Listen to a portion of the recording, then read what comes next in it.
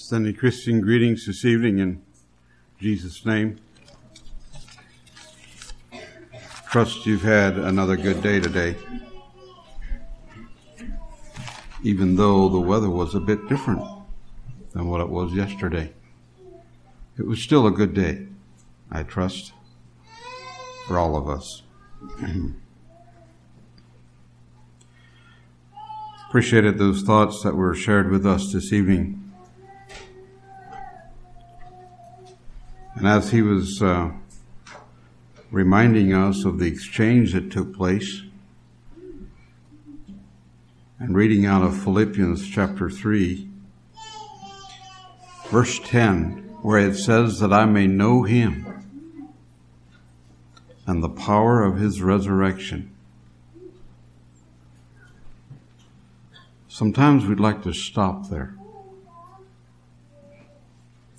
We'd like to know him and the power of the resurrection. But then he continues and he says, in the fellowship of his sufferings, being made conformable unto his death. I kind of cringe at that. I don't like to suffer. I don't like myself. My carnal nature doesn't like the idea of the cross. The cross. The cross spells death. Anyone in the Roman era that was condemned to the cross knew that there was only one thing awaiting him. That was an excruciating, painful death that was slow, filled with agony. That I may know him and the power of his resurrection and the fellowship of his sufferings, being made conformable unto his death, if by any means I might attain unto the resurrection of the dead. I find it comforting, though, that as I experience death, as I experience the fellowship of the suffering, I can also experience the power of the resurrection. Yes. And I look forward to the real resurrection of the end time, when we will be delivered from this body of clay. Thank you for those thoughts.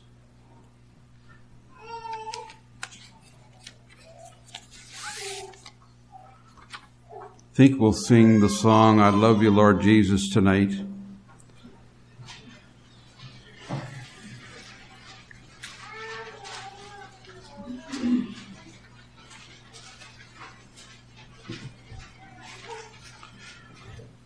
This is one of those songs that causes chills to go up and down my back. When I meditate on what the song is saying and the commitment that comes from my lips and our lips when we sing this song, I would just like to point out where he says in the chorus there, I love you, Lord Jesus. I love you today. I love you in spirit and mind. And then he says, and then we say, my body is yours for anything, Lord. I'm satisfied now in your love. Am I willing? Am I really willing to really make that kind of a commitment? I trust we are. I invite you to open your Bibles to Matthew chapter 18 this evening.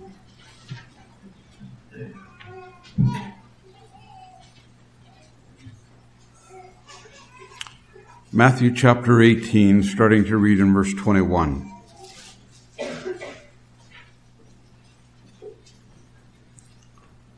Then came Peter to him and said, Lord, how oft shall my brother sin against me and I forgive him? Till 7 times? Jesus saith unto him, I say not unto thee until 7 times, but until 70 times 7.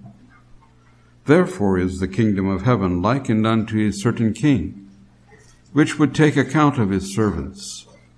And when he had begun to reckon, one was brought unto him which owed him 10,000 talents. But forasmuch as he had not to pay, his Lord commanded him to be sold, and his wife and children, and all that he had, and payment to be made. The servant therefore fell down and worshipped him, saying, Lord, have patience with me, and I will pay thee all. Then the Lord of that servant was moved with compassion, and loosed him, and forgave him the debt. But the same servant went out, and found one of his fellow servants, which owed him 100 pence. And he laid hands on him, and took him by the throat, saying, Pay me that thou owest. And his fellow servants fell down at his feet, and besought him, saying, Have patience with me, and I will pay thee all. And he would not, but went and cast him into prison, till he should pay the debt. So when his fellow servants saw what was done, they were very sorry, and came and told unto their Lord all that was done. Then his Lord, after that he had called him, said unto him, O thou wicked servant, I forgave thee all that debt, because thou desirest me. Shouldest not thou also have had compassion on thy fellow servant, even as I had pity on thee? And his Lord was wroth, and delivered him to the tormentors, till he should pay all that was due unto him. So likewise shall my heavenly Father do also unto you, if ye from your hearts forgive not every one his brother their trespasses.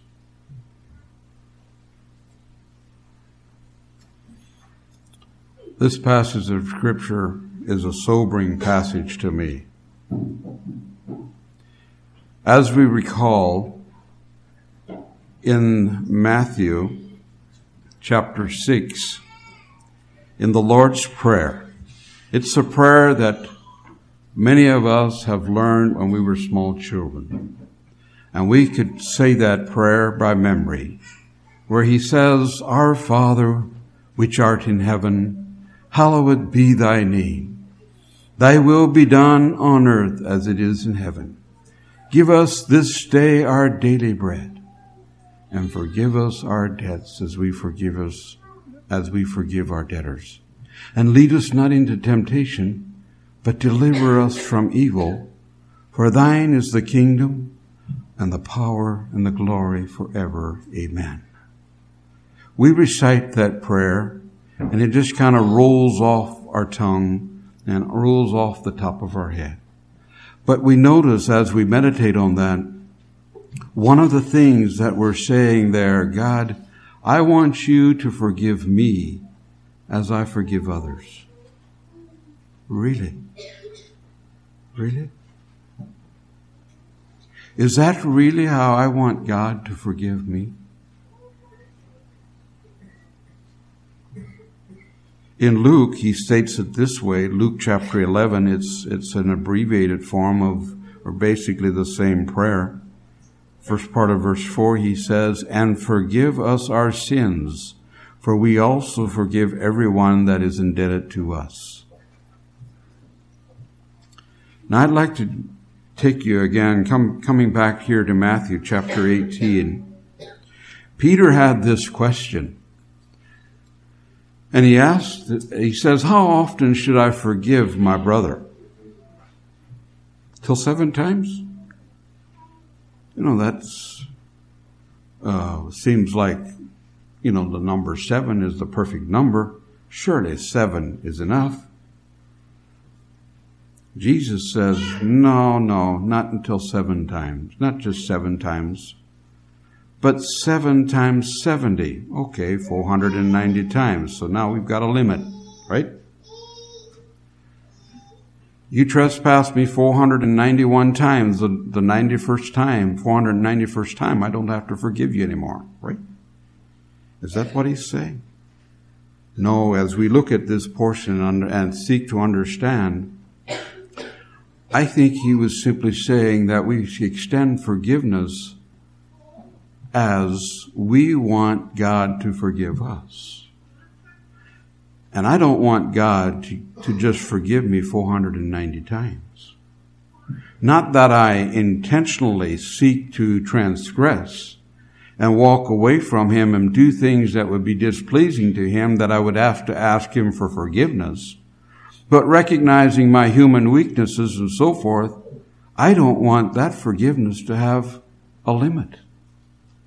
And so that's why I think Jesus is bringing in this teaching further on, where he says that the kingdom of heaven is like unto a king, which took account of his servants.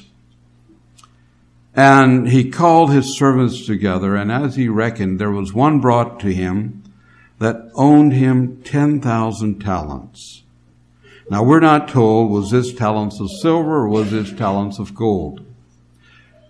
And I don't know that makes that much difference, because the real lesson that he's bringing in is the 10,000 talents versus the 100 pence is a tremendous difference. But in order for us to maybe wrap our mind around it just a little bit better, the one Bible that I use to study is called the Open Bible. It's the King James, but it's the Open Bible, and for that it gave me a figure of how much money that would be. I'm not exactly sure when that was penned. If this was 10,000 talents of silver, that figure was, here it is, was $3 billion, 840 million.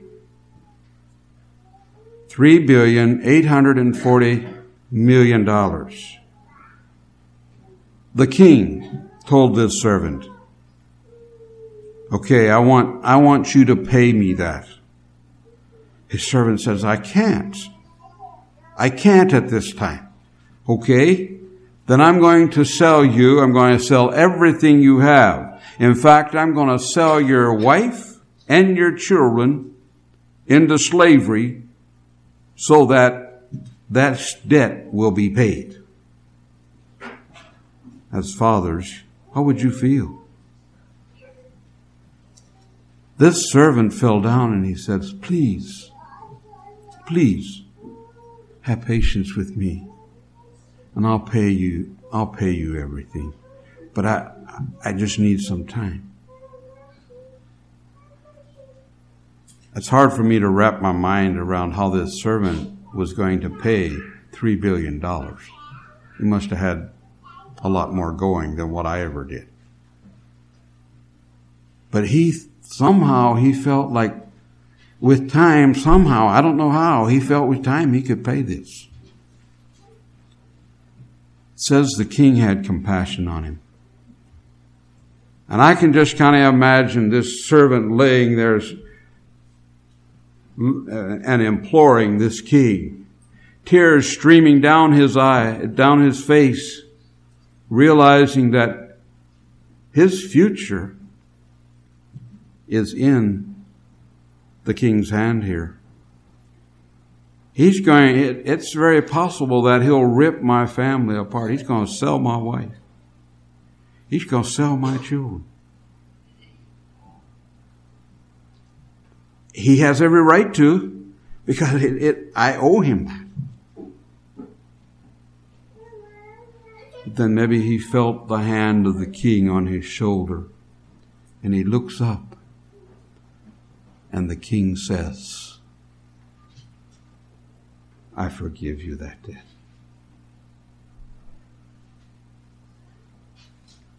I forgive you that debt. Can you imagine the feeling of that swept over that servant as he experienced what he just heard? You what?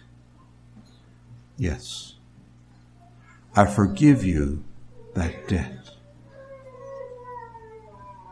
Oh, thank you. Thank you. Oh, my wife, my children won't be sold after all. Thank you. He gets up and he leaves. And as he's going out, he went out and found one of his fellow servants who owed him 100 pence, $3,200. And it says that he laid hands on him and took him by the throat. Pay me. You're going to pay me. Please have patience with me. I'll pay thee all. It says he didn't. He wouldn't have it. He wouldn't. No, I won't stand for it. I want it now. I can't. Oh, you're going to prison. What was he thinking? How was he going to pay him if he puts him in prison? But that's what he did. He cast him into prison until his debt was paid. His fellow servants observed it all.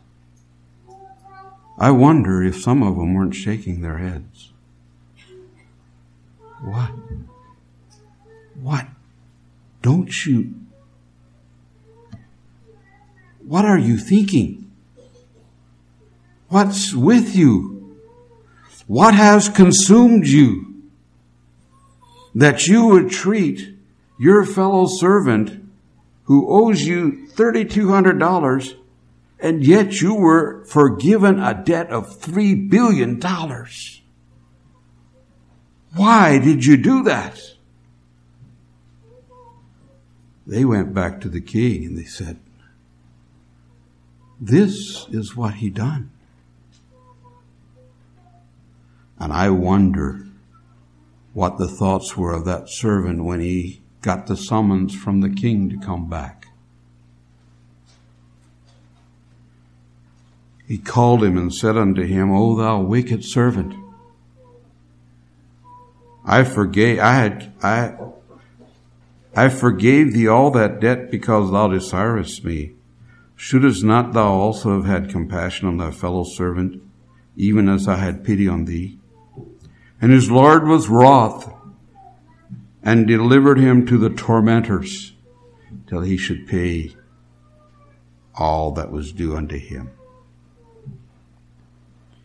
Though this first servant cast his fellow servant into prison, the first servant was now cast into prison to the tormentors.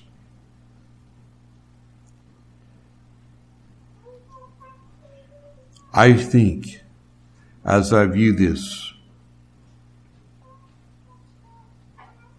there is a deep lesson in it for us. It's a story that as we meditate on it and we try to think about it in the natural realm, it's hard to grasp. But you know, how many times in the spiritual realm do we do likewise? That's the lesson I get out of this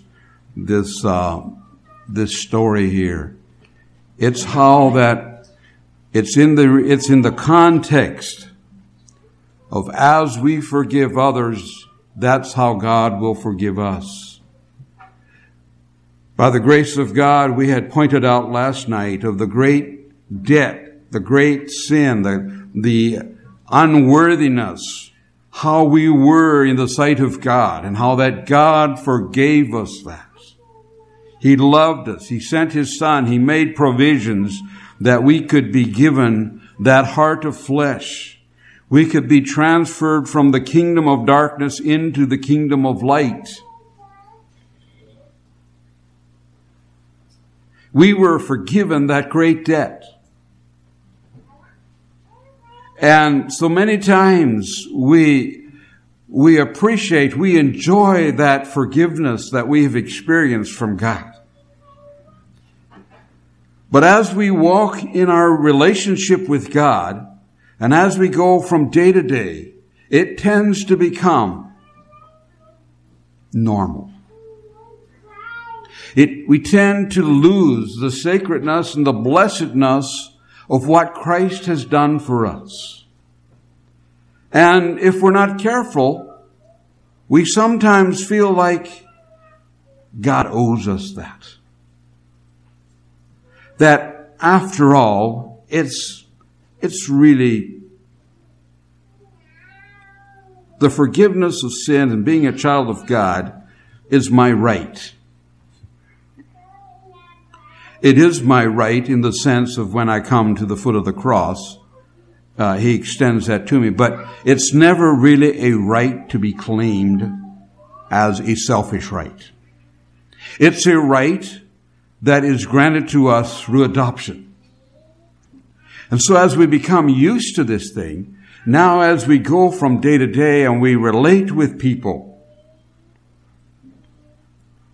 suddenly there's things that happen in our life that doesn't seem to be fair.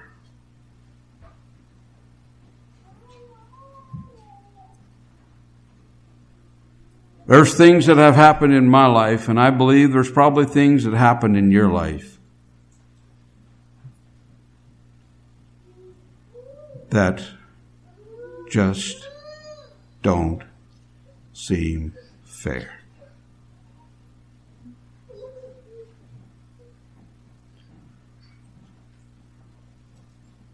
A brother or a sister made some kind of remark about you, and it hurts deeply. It's not right. It's not true. It's not the way it ought to be. That's not right. I didn't do that.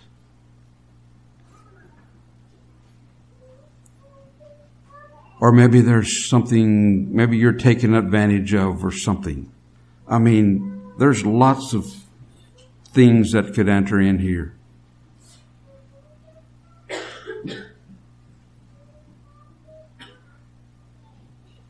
Why, that brother, I was driving down the road and we passed each other.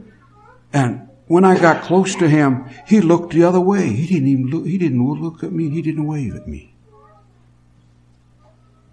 He got something against me. He's got a grudge against me. I know he does. Why, just the other day at church when I tried to meet him, he just ignored me and walked right past me.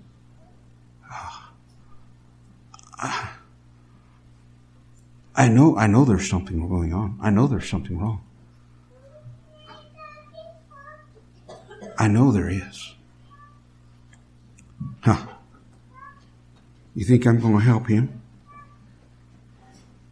You think I'm going to forgive him? Why, look what he's done. He's going to have to come back and he's going to have to say he's sorry before I can shake his hand again. I asked the question, is forgiveness easy? No. Maybe I should ask the question first, what is forgiveness? Forgiveness is to free fully. If I forgive someone, I free them fully. I turn them loose.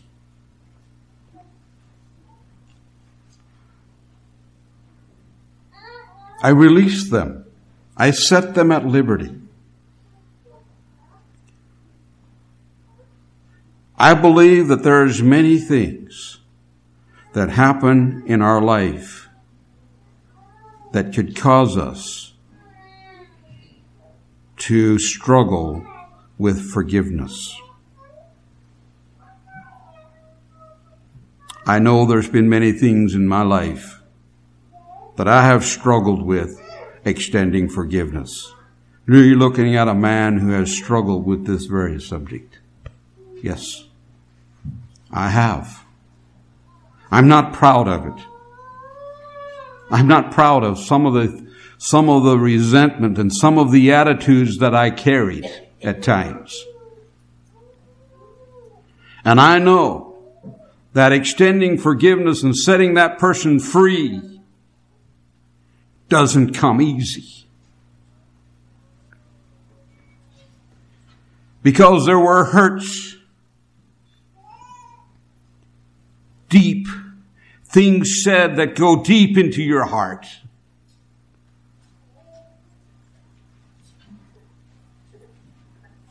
And to turn them free just didn't seem right. Didn't seem fair. Didn't seem like that should be right, the right thing to do. They ought to pay for what they've done. Our carnal nature is, you just wait. I'm going to watch you and I'm going to get even with you. Maybe I'm exposing myself tonight to you. Maybe you think you shouldn't have never gotten me here. That's fine. I'm going to expose myself simply because this is something that I've dealt with in my life. And I know the hindrance that it is in a Christian life.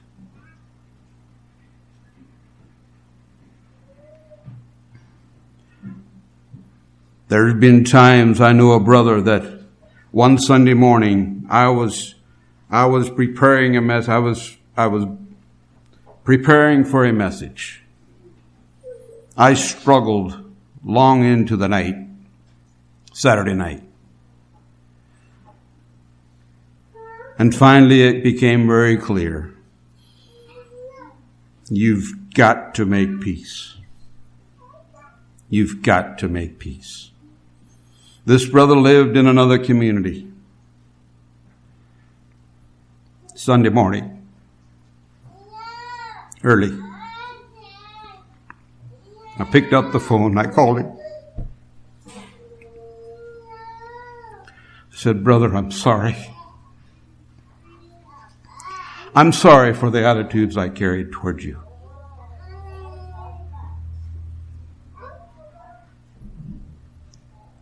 Please forgive me."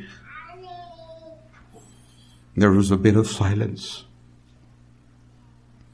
And he said, "I forgive you."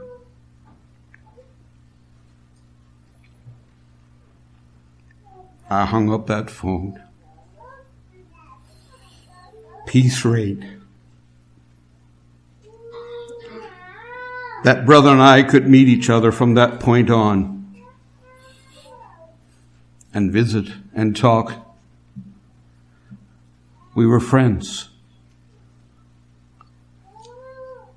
Did I completely forget what all happened? No. They say forgive and forget. I believe that. I don't even remember what all the issues were anymore, but I tell you, it was a process. Every time when I thought about that, I had to forgive him again. And to say, I'm going to set him free. I'm going to set him free. He's free. I was the one who was imposing on him. Now, granted, he recognized that he erred as well. But that's not the basis of where I set him free from. The basis that I set him free from was because of what God did for me. It became clear to me that the only way that I can grow in my Christian life is if I set him free. That has been a powerful lesson for me in my journey in life in later years. There have been others that I have had to set free. And I believe you can relate with that. You're human. We all have things happening in our life that we have to set people free in order for us to be able to experience growth in our Christian life. If we do not, the scripture is clear. As we forgive our debtors, that's how God's going to extend forgiveness to us. And if we don't forgive those that trespass against us, we will be in a prison and we will be with the tormentors. Those thoughts will torment us. That unforgiveness will not stay small. It will grow and it will become bitterness in our life. And bitterness is an awful thing. Bitterness is something that doesn't stay within the person that is harboring the unforgiveness and bitterness. Without fail, it comes out. Hebrews tells us, follow peace with all men and holiness, without which no man shall see the Lord. Let's turn to that in Hebrews chapter 12.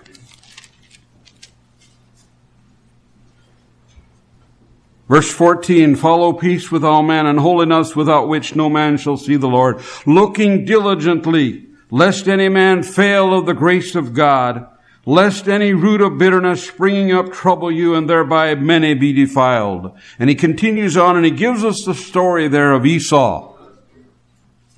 We go back into the book of Genesis where Esau comes in from the field. He was faint. He was hungry. He had been out there and he was hunting. Didn't have a good day. A successful day of hunting. He comes in famished. And he smells this pottage that Jacob, his brother, was making. It smelled good. Oh, it smelled good. And he asks Jacob, he says, I'd like to have some of that pottage. Jacob says, okay, yeah, some of your birthright and I'll give you some. Esau says, what good does the birthright do me? I'm about to die anyhow of hunger. I don't think he was, but that's how he felt at that point. He said, and what good does the birthright do me? Sure, I'll give you the birthright. It wasn't right of Jacob to do that, but Jacob did in his conniving at that point. Esau sold him his birthright, gave him his, said, okay, you can have that. You can have that. Just give me this bowl of soup, this pottage. Jacob did. Time passed. I don't really think that Esau thought a whole lot about it until Isaac called him in. He says, I want you to go out there and hunt, get me some venison and fix it. I like the way you fixed the venison. I really like that. And I want you to go out there and get me that, fix it for me, bring it in here, and then I'm going to bless you.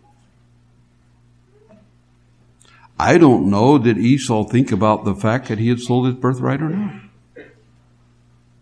Rebekah heard it.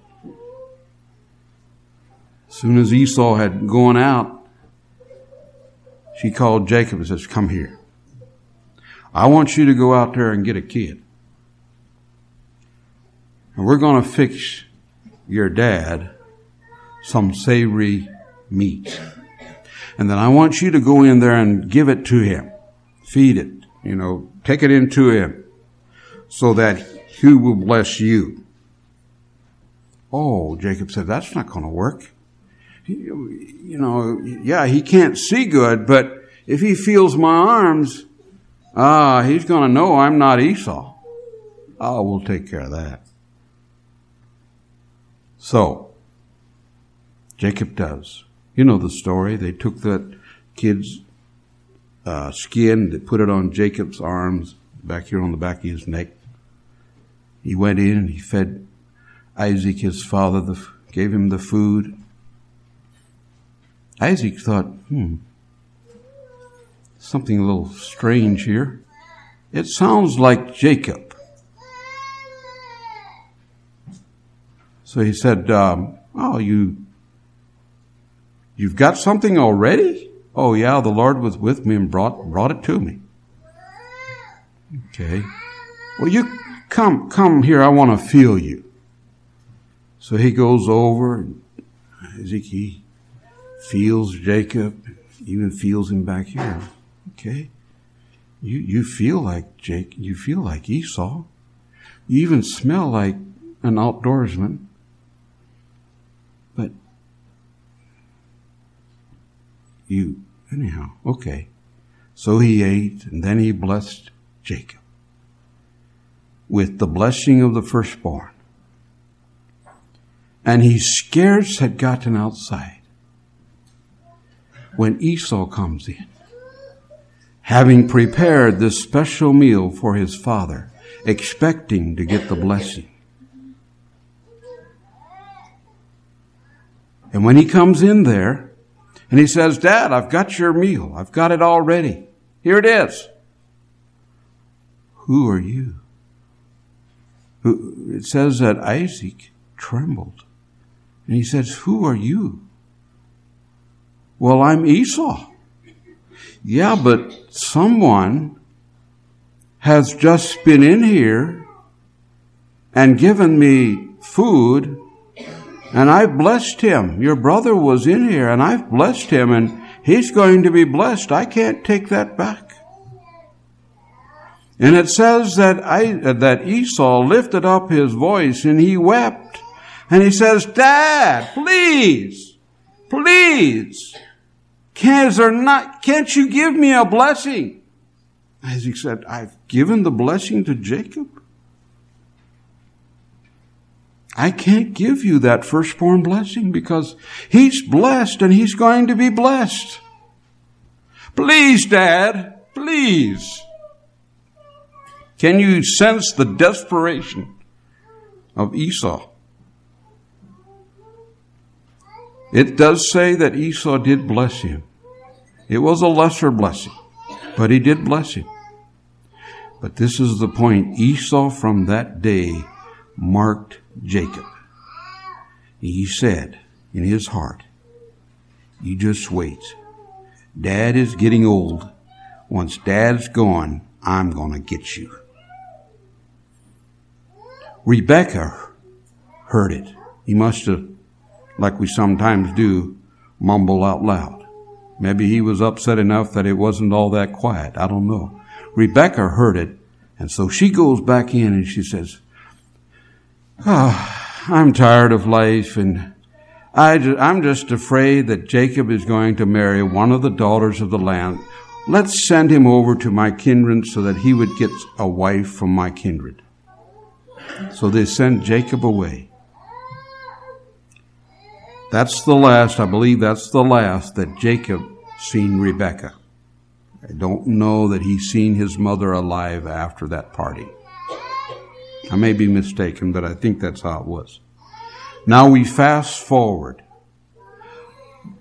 a number of years, 20 years or better. Jacob decides he's going to go back. And he starts back. And you recall the account where Jacob came to the brook. And he wrestled with that man all night long. He was afraid of meeting Esau because he heard that Esau is coming with 400 men. I believe Esau was coming to wipe out Jacob. He was going to get rid of him. I'm going to get even with him.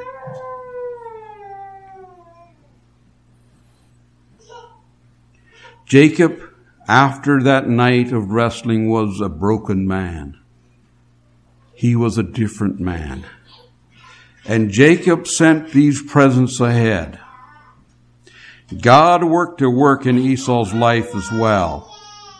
And you notice what happened. I believe Jacob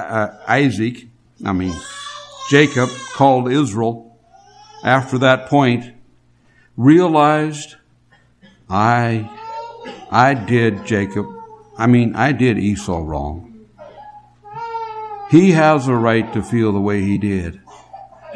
And he comes as a broken man, not as a conniver, not as a schemer, but as a conniver. He meets and he sends those things out. Maybe I can make peace with Esau.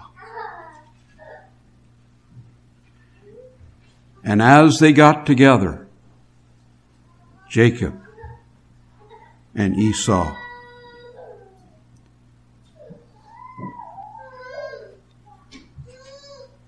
they came together and embraced. Esau says, what do you mean by all this gift that you sent before? Jacob says, the Lord has blessed me. I have more than enough. Please take it. Esau says, I don't need it. What a difference. 400 men. It was obvious that Esau was planning on getting rid of Jacob.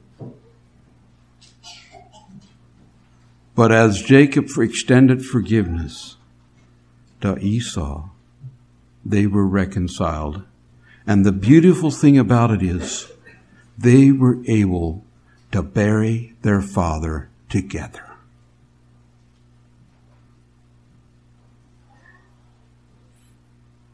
Forgiveness, even in the Old Testament, was a marvelous thing.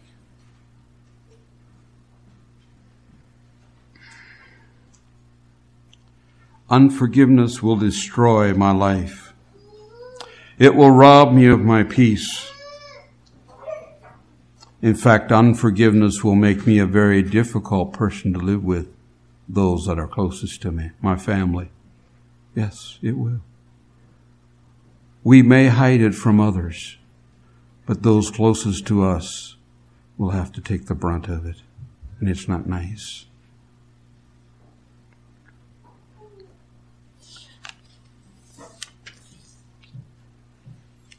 Unforgiveness and bitterness is what happened in the life of Saul. When he heard that he had disobeyed God's command, and Samuel told him that the kingdom is rent from you and is given to one that is better than thou. Saul didn't like to hear that. And then when he heard the women, when they came back from battle, saying that Saul has killed his thousands and David his 10,000s, it just, I gotta get rid of him. Saul did not realize that his disobeying God and not repenting of it, and his kingdom being given to David, that if he would just extend forgiveness, the difference that it could make in his life. He was after David many times, and David could say, it's not fair. It's not my fault, Saul. It's not my fault that you're experiencing what you're experiencing. And yet David fled. He killed Goliath, yes. Then he went back into the palace. Saul threw that spear at him, tried to kill him. David went out. And yet later he was back again in the presence of Saul. Tried to minister to him, because David realized that Saul was God's anointed. And he had a tremendous respect for that. He would not lay his hand upon Saul, though he had different times that he could have killed him. He was encouraged to kill him by his cousins that were right there with him. He said, if you're not going to do it, let me do it. I'll just do it. I'll just take the spear and I'll just do it one time. I won't do it twice. I'll just smite him. I'll just pin him to the ground. And we'll get out of here. In fact, you recall that even David, one night, he went down there when Saul was sleeping, and he took his spear, took his sword out while Saul was sleeping, right in the midst of the camp, and the other soldiers around him. They snuck in there. Him and his bodyguard, they got that sword and they got away. His bodyguard says, just kill him. No, I won't do it. He got this sword and he left. The next morning, early in the morning, David calls out and he says, Abner, what you did isn't good. Who are you? Well, there was someone that came into your camp. Where's Saul's sword? Spear, whatever it was that he took. Where is it? Where is it? It's not here. I've got it. You should die, Abner. You should die because you were not protecting Saul. That was the man that was after David. Had David forgiven Saul for what he was doing? Obviously. He had set him free. He respected him. He would not touch the Lord's anointed. What a challenge. Do I recognize the fact, brethren and sisters, that person that I hold a grudge against or I'm not willing to forgive has a soul that God has died for and is just as precious in the sight of the Lord as my soul is. And therefore I dare not touch it. I dare not hold a grudge against it. You might say, okay, so what you're saying this evening is that if someone wrongs me, I have no recourse. I just have to simply stand back. I say, I forgive you. End of story. End of issue. That's all there's to it. It's all on me.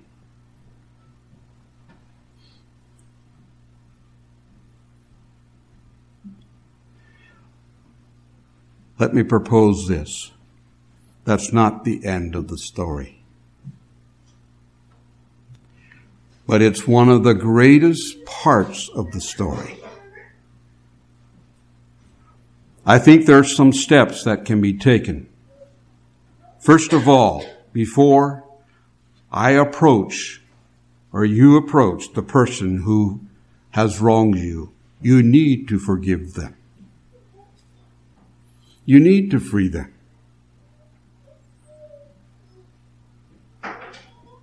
Then, you need to pray to God and ask the Lord to put a love and a concern for that person into your heart.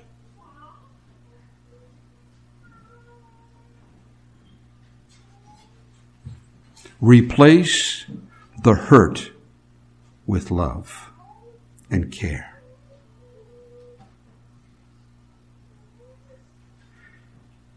And you ask the Lord to provide an opportunity in His time to speak with that person.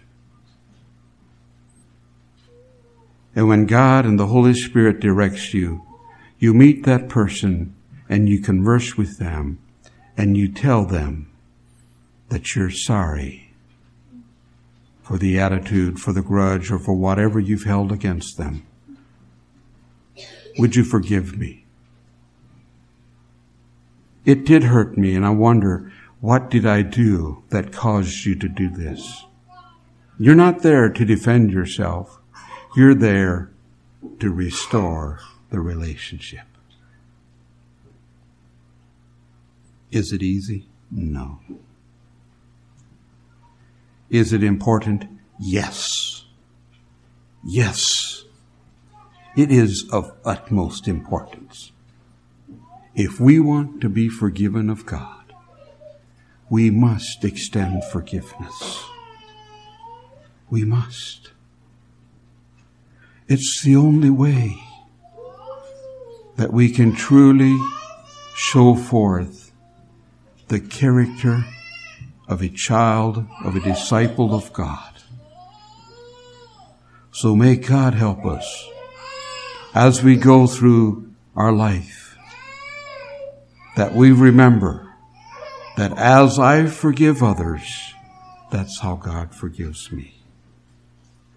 And that if there's something that I'm harboring, oh yes, I realize it may not have been fair. It may not have been right. It may have hurt deeply. We need to release it.